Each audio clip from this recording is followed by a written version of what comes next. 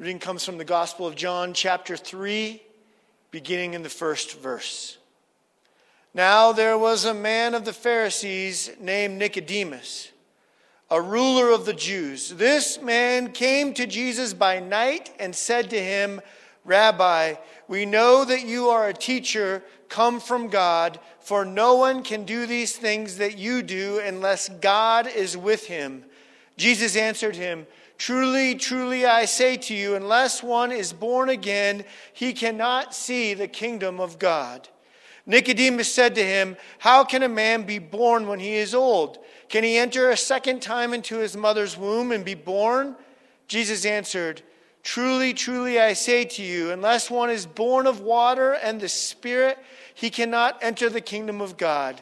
That which is born of the flesh is flesh. That which is born of the Spirit is spirit. Do not marvel that I said to you, you must be born again. The wind blows where it wishes, and you hear its sound, but you do not know where it comes from or where it goes. So it is with everyone who is born of the Spirit. Nicodemus said to him, How can these things be? Jesus answered him, Are you the teacher of Israel, and yet you do not understand these things? Truly, truly, I say to you,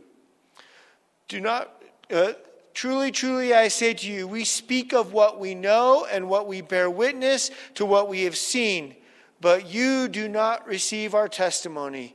If I have told you earthly things and you do not believe, how can you believe if I tell you heavenly things? No one has ascended into heaven except he who ascended from heaven, the Son of Man.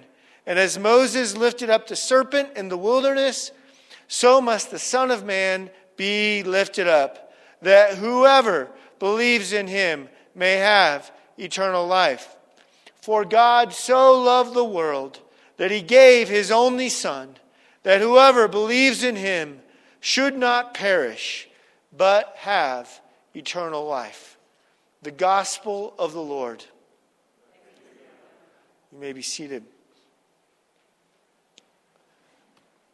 I read and was reading about a Super Bowl champion who the year after his team had won the Super Bowl were discussing as the new season was beginning, and they were preparing for it with his fellow teammates.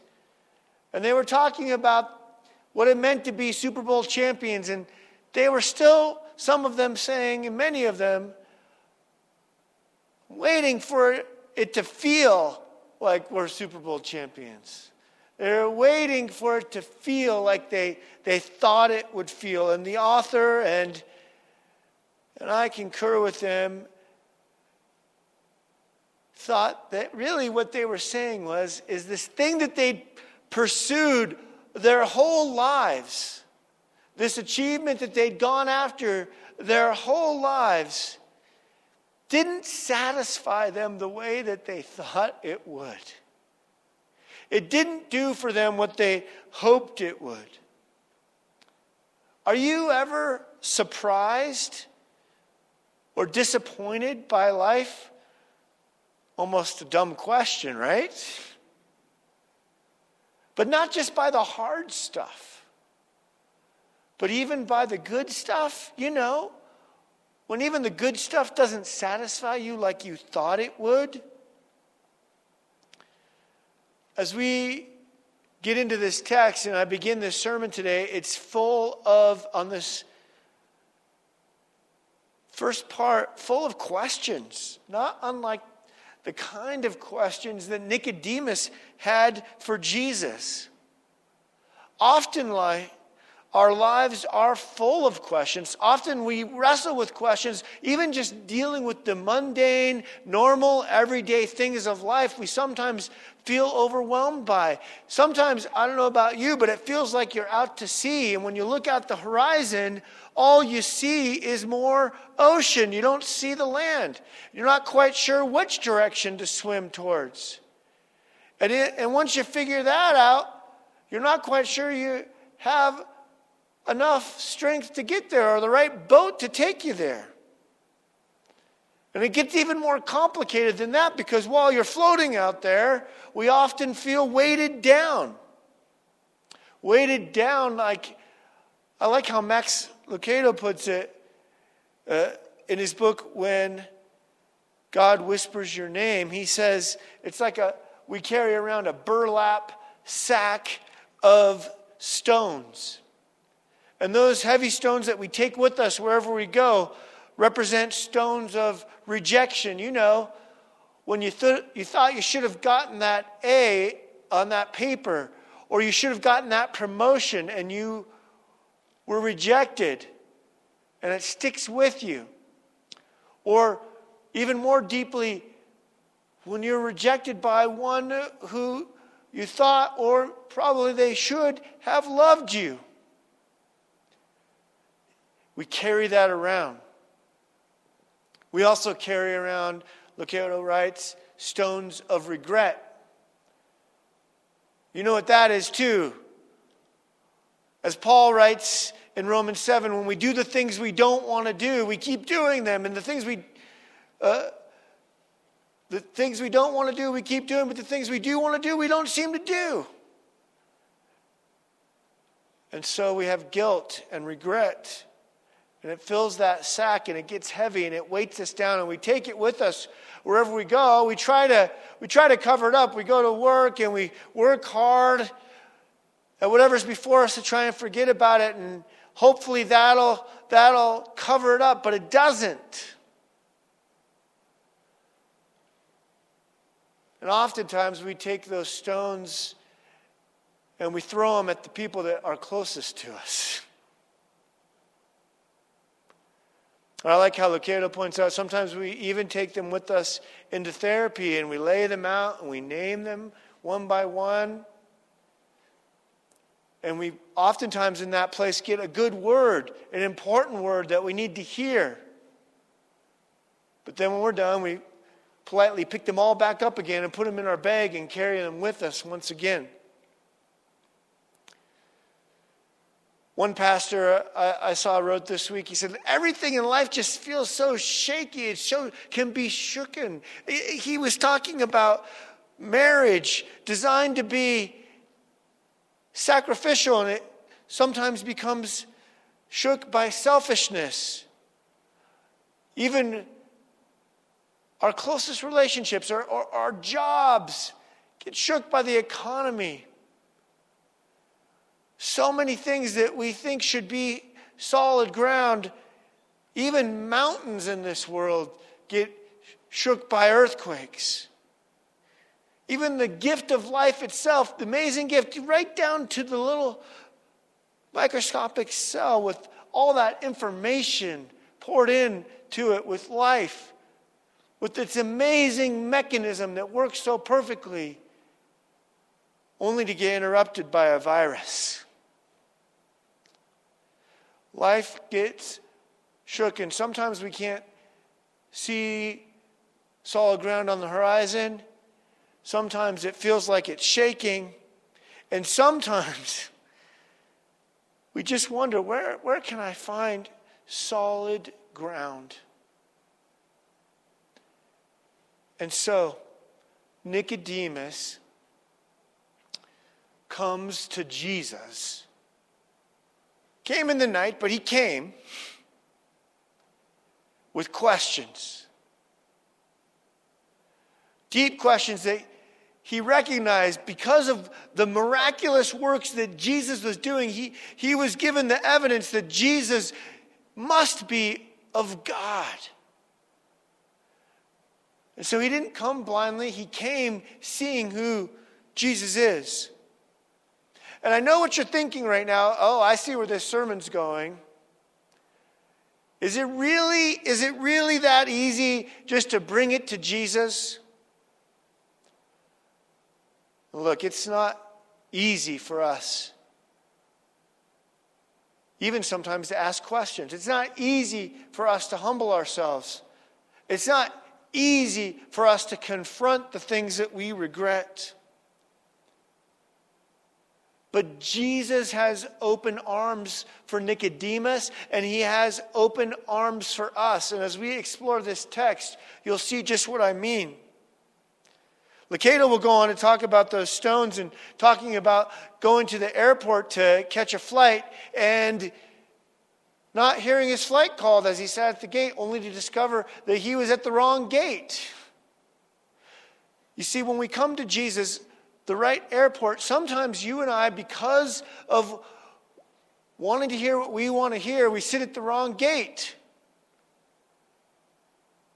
Sometimes we come to Jesus thinking, okay, we need to find out what we need to do. What work am I supposed to do so that life will be good and God will love me? And that's not what God is preaching to us in His Word. In fact, that's what Nicodemus thought Jesus would say. Like, oh, you're doing some good work here. Keep it up. Nicodemus came wanting to know from Jesus what he was to do. But Jesus wanted him to hear what he was to receive. What he was to receive. And that is the same word that Jesus has for you and I today. Let's not just go to the right airport. Let's come to the right gate and have ears to hear what God has in store for us. I like how Mark Matlock and David Kinnaman put it in their book, Faith for Exiles. They wrote, "We believe humanity's timeless questions are fully answered, not by our habits or our as consumers or by looking inside ourselves, but through faith in Christ. We find in Jesus the truest answer to who we are as children of God and what we're meant to be as representatives of God's glory." But maybe you're asking at this point the same question that Nicodemus asked. How can this be? How can this be? Well, Jesus tells Nicodemus, he needs to be born again. We need the water and the Spirit. He gives answers that were hard for Nicodemus to understand, answers that are hard for us to understand. Martin Luther noted that we only understand them because of that blowing wind, because of the Holy Spirit coming to us. We need the wind of the Spirit so that we can receive this gift. It's appropriate this weekend. I'm grateful that it's been windy as we talk about this. Because we can't see the wind or know where it comes from, as the Scripture says. But as you'll no doubt have noted this weekend, you can sure hear it. And you can sure feel it. And where do we hear this wind of the Spirit? We hear it in God's Word, these words from Jesus. This word, this call to be born again is hard for us to understand, partly sometimes because maybe we've heard that phrase so much, we've forgotten what it really means. Well, let me begin by saying this. Think about what it means to be born. Who does the work? Let's face it, it's mostly the mom. The one who brings you into life does the work. So if you're going to be born again, it's not going to be because of what you do, but the one who gives you life, what He has done. But Nicodemus still has big questions. He still wants to know, how can this be? He wanted to know how. Tell me what I should be doing. And Jesus kept telling him what Jesus, has done. It's a whole perspective change.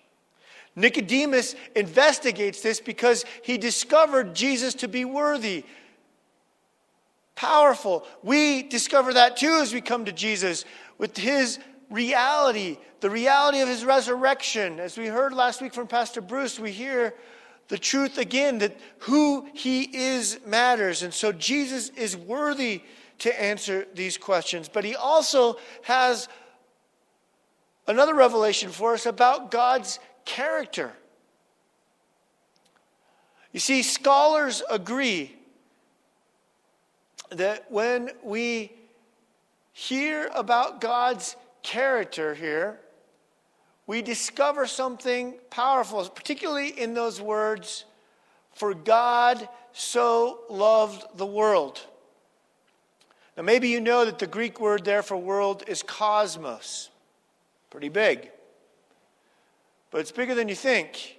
Because every time the Gospel of John uses that word for world, cosmos, he's using it in the pejorative, in the negative.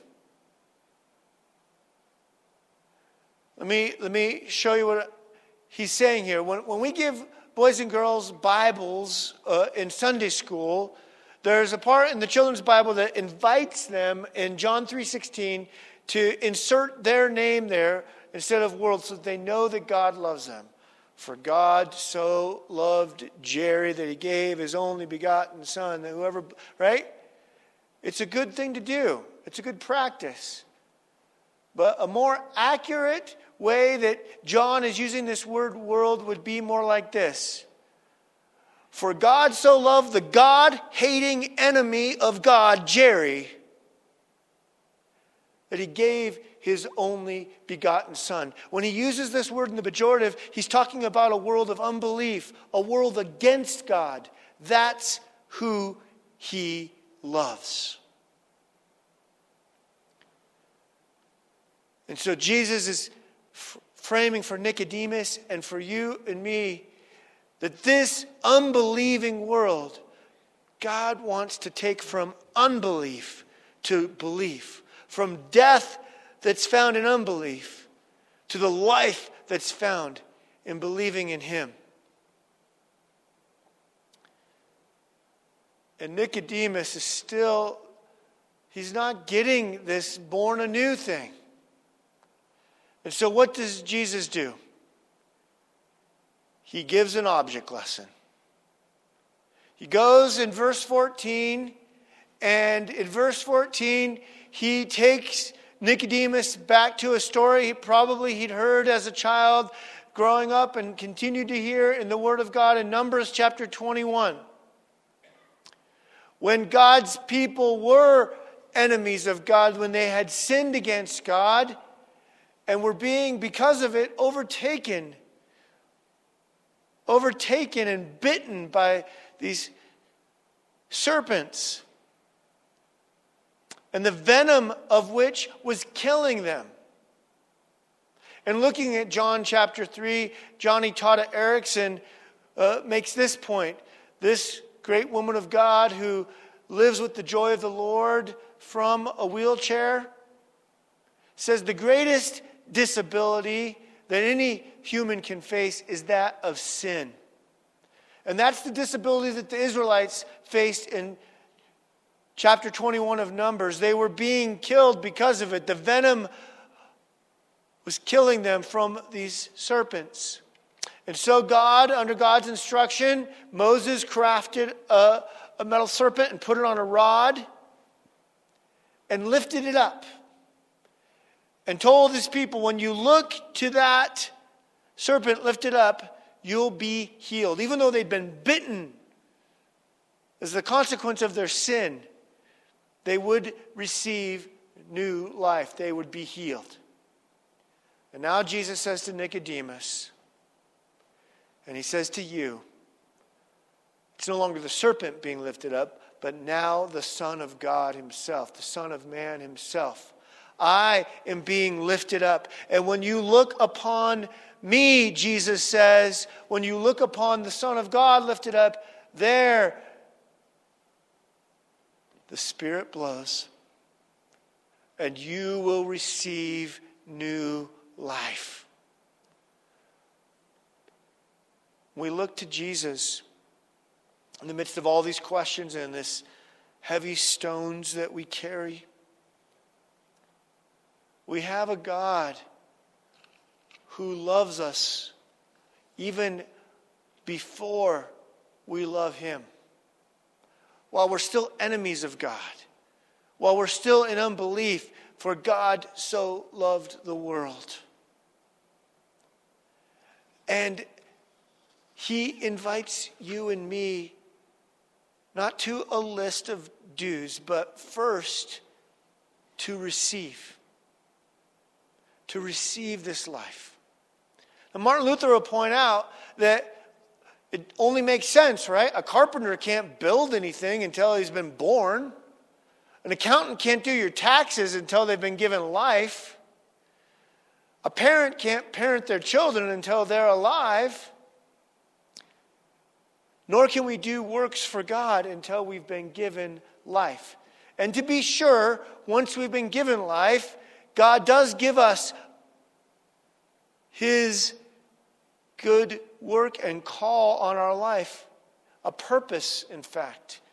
On the second week of Advent, I'll talk more about that purpose. For today, let's focus on what we're first called to receive.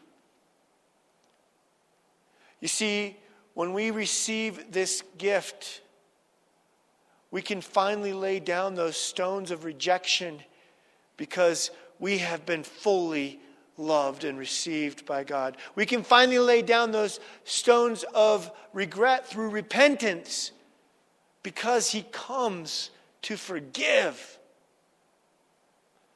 We can finally see the solid ground and know how we're going to get there because He's going to take us there.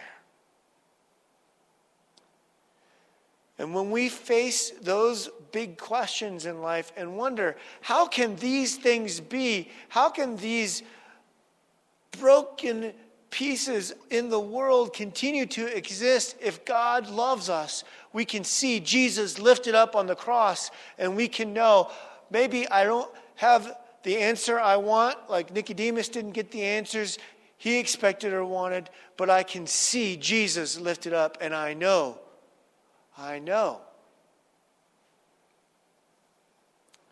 For God so loved the world that He gave His only Son.